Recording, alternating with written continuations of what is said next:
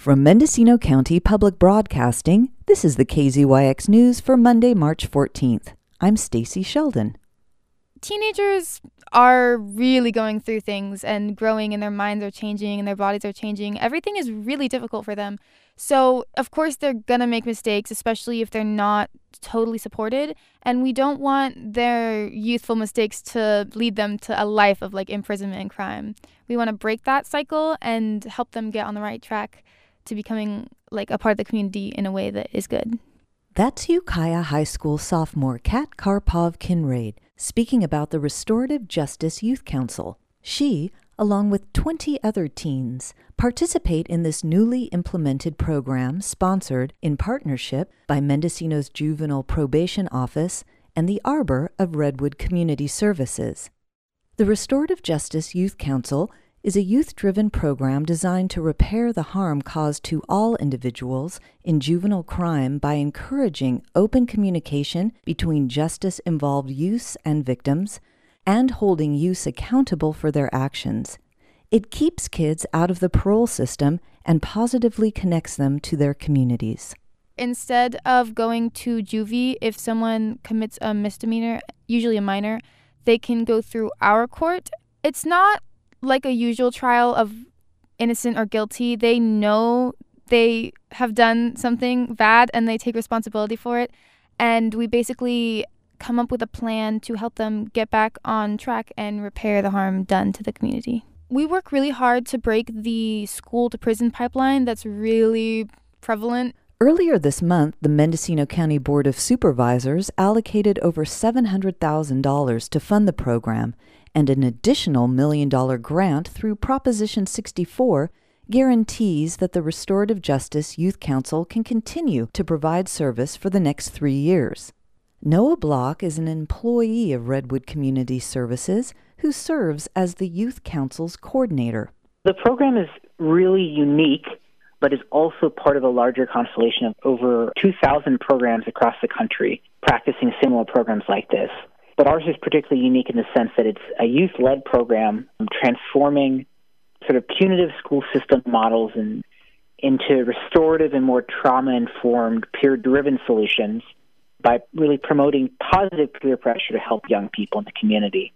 Youth who have committed offenses are referred to the Restorative Justice Youth Council through the probation department, schools, or community members. What the young people do on their side is they have a hearing to discuss the incident, not just the incident of what got them sent to the program, but also the root causes of the behavior and try to address the behavior at its root. And then they co-create a restorative consequence with the peer team. So the peer team is the group of young volunteers who are all trained by myself to help facilitate this process. And then they co-create a restorative consequence with the teenager who made the mistake about what would it look like to make the situation right. Who did you harm, and how can we solve and repair that harm that's been caused both to the community, to the family, and also to yourself?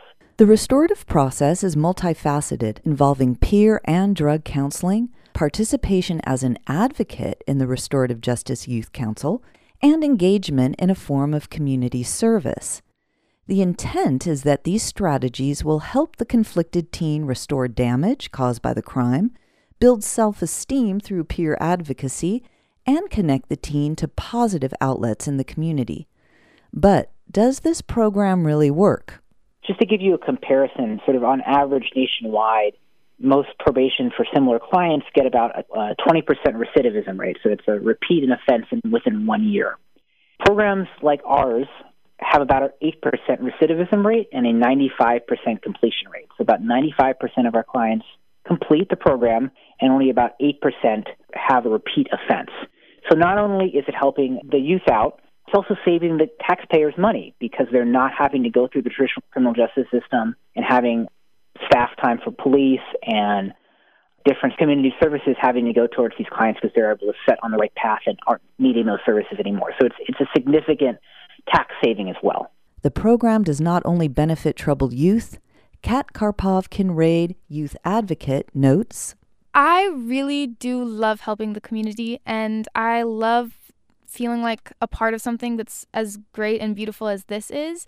And working with these people to make a real difference in people's lives, that lets me really make an impact on people. And I really enjoy helping people change their lives for the better, basically.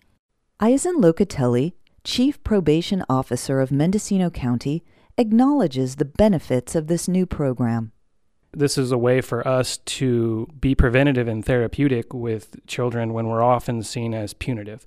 But that's not what the probation department's future holds. We want the community to be able to support itself, and we look towards resiliency and building resilient youth.